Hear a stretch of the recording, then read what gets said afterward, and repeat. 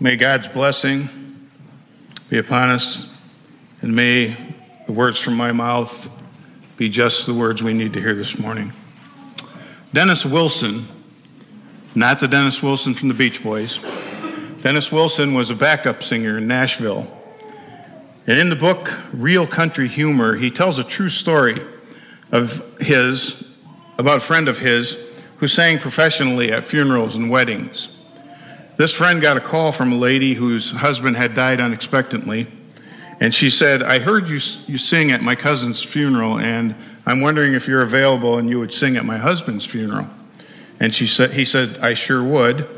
Did you have any song in particular in mind?" And she said, "Well, it was sudden, and I'm so upset I haven't been able to think straight, really. So I haven't thought about what song." He said, "Well, what was the song that he really liked?" And she finally thought long enough, and she came up with Jingle Bells. And she said, "Yeah, that's it. He really liked Jingle Bells.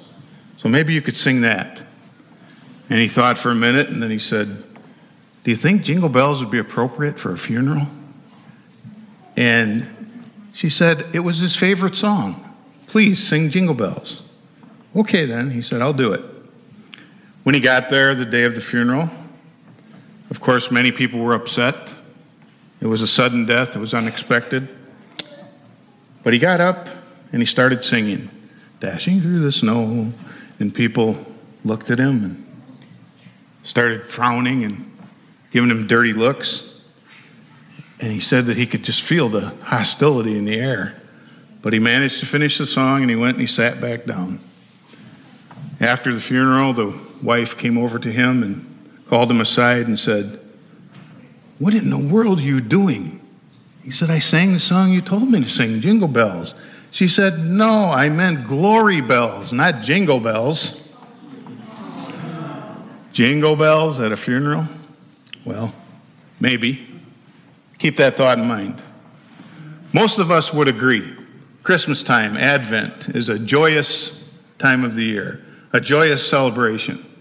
It's a time of great joy and expectation. And our epistle reading tells us that life should be a joyous celebration because God has come into our world. He's joined us in the form of a human. Every day should be a day of joy for all of us. Maybe we should even be able to sing Jingle Bells at a funeral. 1 Thessalonians 5:16. Terry read it for us. Only 2 words. One of the shortest verses in the Bible, but a perfect verse for the subject of joy. The words are, "Rejoice always." Rejoice always. That's clear enough, isn't it? Not rejoice sometimes, or not rejoice when things are going well and times are good, the economy's strong, we're all making money and we're all doing well. It doesn't even say rejoice during the Advent and Christmas season. It says rejoice always. Maybe it could say, and maybe even sing Jingle Bells at a funeral. In many churches, including this one, the third Sunday in Advent is known as Gaudete Sunday. It's from the Latin word for rejoice. On this Sunday, we light a pink candle in the Advent wreath as a reminder that the coming of the Lord, which we are preparing for to celebrate, is a season of great joy. It's a time we sing to the world, joy to the world, the Lord has come. The Christmas season gives us many opportunities for joy. We're surrounded by reminders that this is a season for being glad and for smiling and enjoying one another. One lady, whose name was Wendy, discovered the joy of Christmas in an unlikely place, a homeless shelter. Wendy and some others from her church go every Christmas season and visit the homeless shelter to sing Christmas carols. The people living in the shelters, many of them are obviously not in a good place. Some of them, dreams and hopes that they had, feel like they've been shattered. and they live with very little hope and very little joy. At the shelter where they were singing one particular Christmas season, she said that she met a man who she will never forget.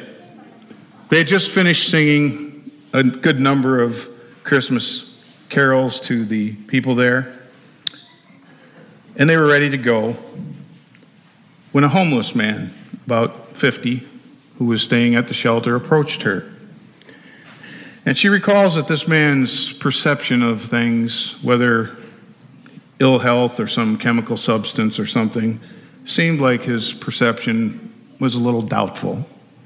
But he asked Wendy if she would sing his favorite Christmas carol with him, just the two of them. The song was "O Holy Night." That's my favorite too. She agreed, and they began to sing together. In the crowded room, there was a lot of chatter going on.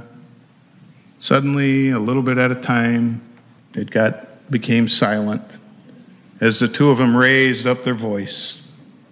"O holy night, the stars are brightly shining. This is the night of the dear Savior's birth."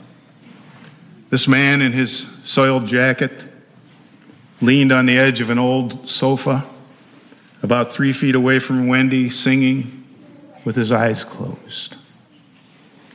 As he sang, she noticed that a change came over him. The tired creases of his street-weary face, she said, softened as he sang this song, "O Holy Night." And as he continued to sing, she said his face glowed and tears fell gently down his cheeks. She said, "I knew at that moment that his longing and mine were the same. It's etched in the human heart.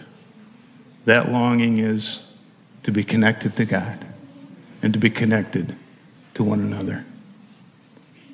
There are many opportunities during this season, this Advent and Christmas season, to experience joy. But the writer of Thessalonians tells us that we can have joy all year long. Joy when the tree and lights and the nativity scenes have all been put away. How do we do that? Well, we do that by reading the rest of the sentence. The two words, "rejoice always," are only the first phrase in a 3-part sentence. Here's the whole sentence. Rejoice always. Pray continually. Give thanks in all circumstances. For this is God's will for you in Christ Jesus. How can we keep the spirit of Christmas alive in us year-round? Rejoice always. Pray continually. Give thanks in all circumstances. That really makes sense if you think about it. Verse 16, "rejoice always," tells us that joy should be a part of our lives because we are God's children. If we don't have a sense of joy in our lives, we ought to be asking ourselves, why not? We have reason to be joyful. The words joy and jewel, did you know, come from the same root words? Like a jewel, joy is valuable. Joy is beautiful, wonderful to look at. Joy is greatly prized. But joy can't be bought like a jewel. It is a gift. We can't make joy happen. Joy comes from God. Joy is God's will for us. That's what God wants for us. Joy doesn't come from having life all figured out. Joy comes from just relaxing, knowing that we are loved by God and by others. We can rob ourselves of joy when we think that we have to be able to fully understand life. Trust me, that'll never happen. It'll never happen for any of us. That's what it means to live by faith. We don't understand everything that happens in life. I can't explain why those bad things happen. I wish I could. But we know that the Creator of the universe loves us. The baby born on Christmas reminds us of that. Joy doesn't come from having things figured out. It doesn't come from always living in the sunshine. C.S. Lewis talked about the difference between joy and pleasure. He said joy comes from within. It's steady. It's abiding. Pleasure comes and goes, and it all depends on what's happening at the time. It comes from the outside. Pleasure and joy are quite different things. We have our pleasures, and that's great. Caden, do I need to come down there? Caden, thank you. But one day, those pleasures will fail us. But joy will never, ever fail us. Joy lives inside of us and holds us up regardless of what's happening on the outside. It's a free gift from God that comes with faith. If you believe in Jesus and your heart isn't filled with joy, then ask God for it. God will give you joy this Christmas season or at any time. It's your birthright. You are God's child. Christmas is a perfect time for doing that. Joy is not only a privilege, but it's also a responsibility. It's our witness to the world that God is alive. A philosopher once said, I look at the Christians, or those who call themselves such, he said, they look so morbid and sad. If that's Christianity, I'll have no part of it.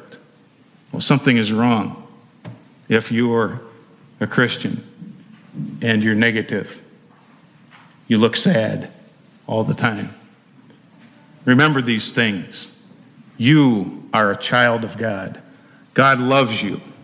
Your life has meaning and purpose. Every day that you wake up for a reason. How can we not feel joy knowing that? Rejoice always. That's verse 16. Then verse 17 says, pray continually. Does that mean you close your eyes and fold your hands and pray all day long? Maybe sometimes, but not necessarily. When we talk about praying continually, we are talking about growing a sense of God's presence within us, a sense that we carry with us everywhere we go. If we always have a sense of God's presence in our lives, and we always try to keep in mind that no matter where we go or what's happening or who we're with, that God is always present with us, we will be able to rejoice. Maybe that's what it means to pray continually. Prayer shouldn't be a ritual where we repeat the same words over and over. Forgive me of my sins, take care of my family. God is great, God is good, let us thank him for our food, Don't pray practice prayers all the time. There are some prayers that are worth repeating many times over. But certainly don't be afraid to just speak out and speak to God, talk to God, just like you talk to your friend. I had one person when I was pretty young tell me the way that I began to understand how to pray was because of this description she gave me. She said, if you can't do anything else and you don't know how to pray, then put an empty chair across the room from you or next to you. Look at the chair and imagine that Jesus is sitting in that chair and just talk to him, just like you're talking to me right now. Tell him what you need. Tell him how much you love him. Tell him that you appreciate all he does for you and all those things that you would do for your mother or your father, or other people that you love. Just talk to God. That's what praying is. Praying continually doesn't mean we're constantly uttering words, but it's a sense, a way of being. Live in God's presence. Let God's Spirit fill you. Years ago, there was a writer named Skip Thurman who talked about meeting a remarkable Washington, D.C. cab driver. This cab driver's name was Percival Bryan. Percival came to the United States in 1924 as a stowaway on a banana boat from Jamaica. And when he got to the United States, for many years after, he arrived in Washington, D.C., and for many years after, he drove a taxi cab. He drove ordinary people and he drove famous people in his taxi. But Percival had a habit. He would ask each person who rode in his taxi to sign a guest book. After more than 50 years, 8 cabs, and carrying hundreds of thousands of passengers through the years, his autograph collection has been placed on display at the Smithsonian Institute. It contains the names of presidents, jazz greats, senators, scientists, and everyday people, mostly everyday people. The 312 books that make up his collection tell the story of his journey through all of those 50-plus years. In a story that he wrote, that Thurman wrote about Percival, he writes that he was remarkable for his friendliness and his poise. One night, he said, 2 passengers, young men, robbed him. But before the ride was over, they had given back the money and they'd both signed his book. And Thurman asked him, "What keeps you going?" And he said, "My priorities, friends, most of all, God. Every morning I get down on my knees and I have my little prayers. I ask God to go with me, to protect me, to ride with me, and to take my eyesight, my nose, my mouth, especially my mouth, and share it with others.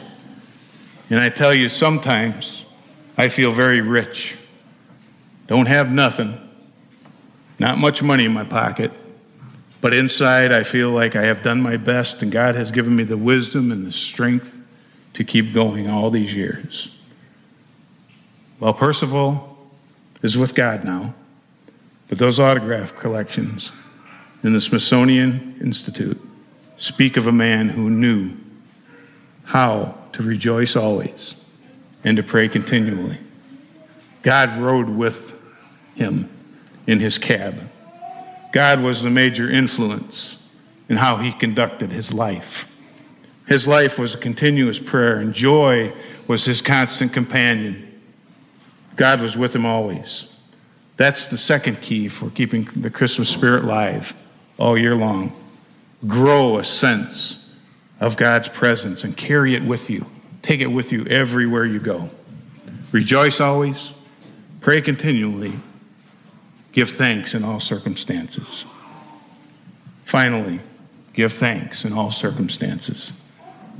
Develop a deep sense of gratitude in your life that you can hold on to regardless of what might be happening. During World War II, there was an American soldier named David Reed who spent many years as a prisoner of war in a Bavarian prison camp. He said that for the first few years in the prison camp, the prisoners were able to keep their spirits up. They even found a way to celebrate major holidays like Christmas. But one Christmas, near the end of the war, the men in the camp were beginning to lose hope. He said they didn't even have the heart to plan anything that year for Christmas. And he said he wrote a poem encouraging them to celebrate Jesus no matter what the circumstances are. He recalled the words in Philippians 2, where Paul wrote about being shipwrecked and beaten and imprisoned for his preaching, but he never lost the joy of proclaiming the good news of Jesus. After he returned from the war, David entered the ministry. And many years later, he recalled that final Christmas in a prison camp, and he wrote these words. He said, "The gospel is no less true when circumstances are most terrible. If we soak ourselves in this truth, we shall never find ourselves making excuses for our lack of desire to celebrate. May Christmas joy always be real and radiant for us all, no matter what the circumstances. Count your many blessings." An old gospel tune says, "Do it daily, even when things are not going well, and it will change your attitude. It will bring you joy. Rejoice always. Pray continually. Give thanks in all circumstances, for this is God's will for you." Ask God for joy if you don't have it. Joy is your privilege. It's your responsibility as a follower of Jesus. Cultivate a sense of God's presence in you. Carry it with you. Share it with others. That's what it means to pray continually. And develop a deep sense of gratitude in your life that you can hold on to through the bad times. This is God's will for us. Listen to the message of these 3 very short verses. Enjoy the spirit of Christmas all year long. Amen.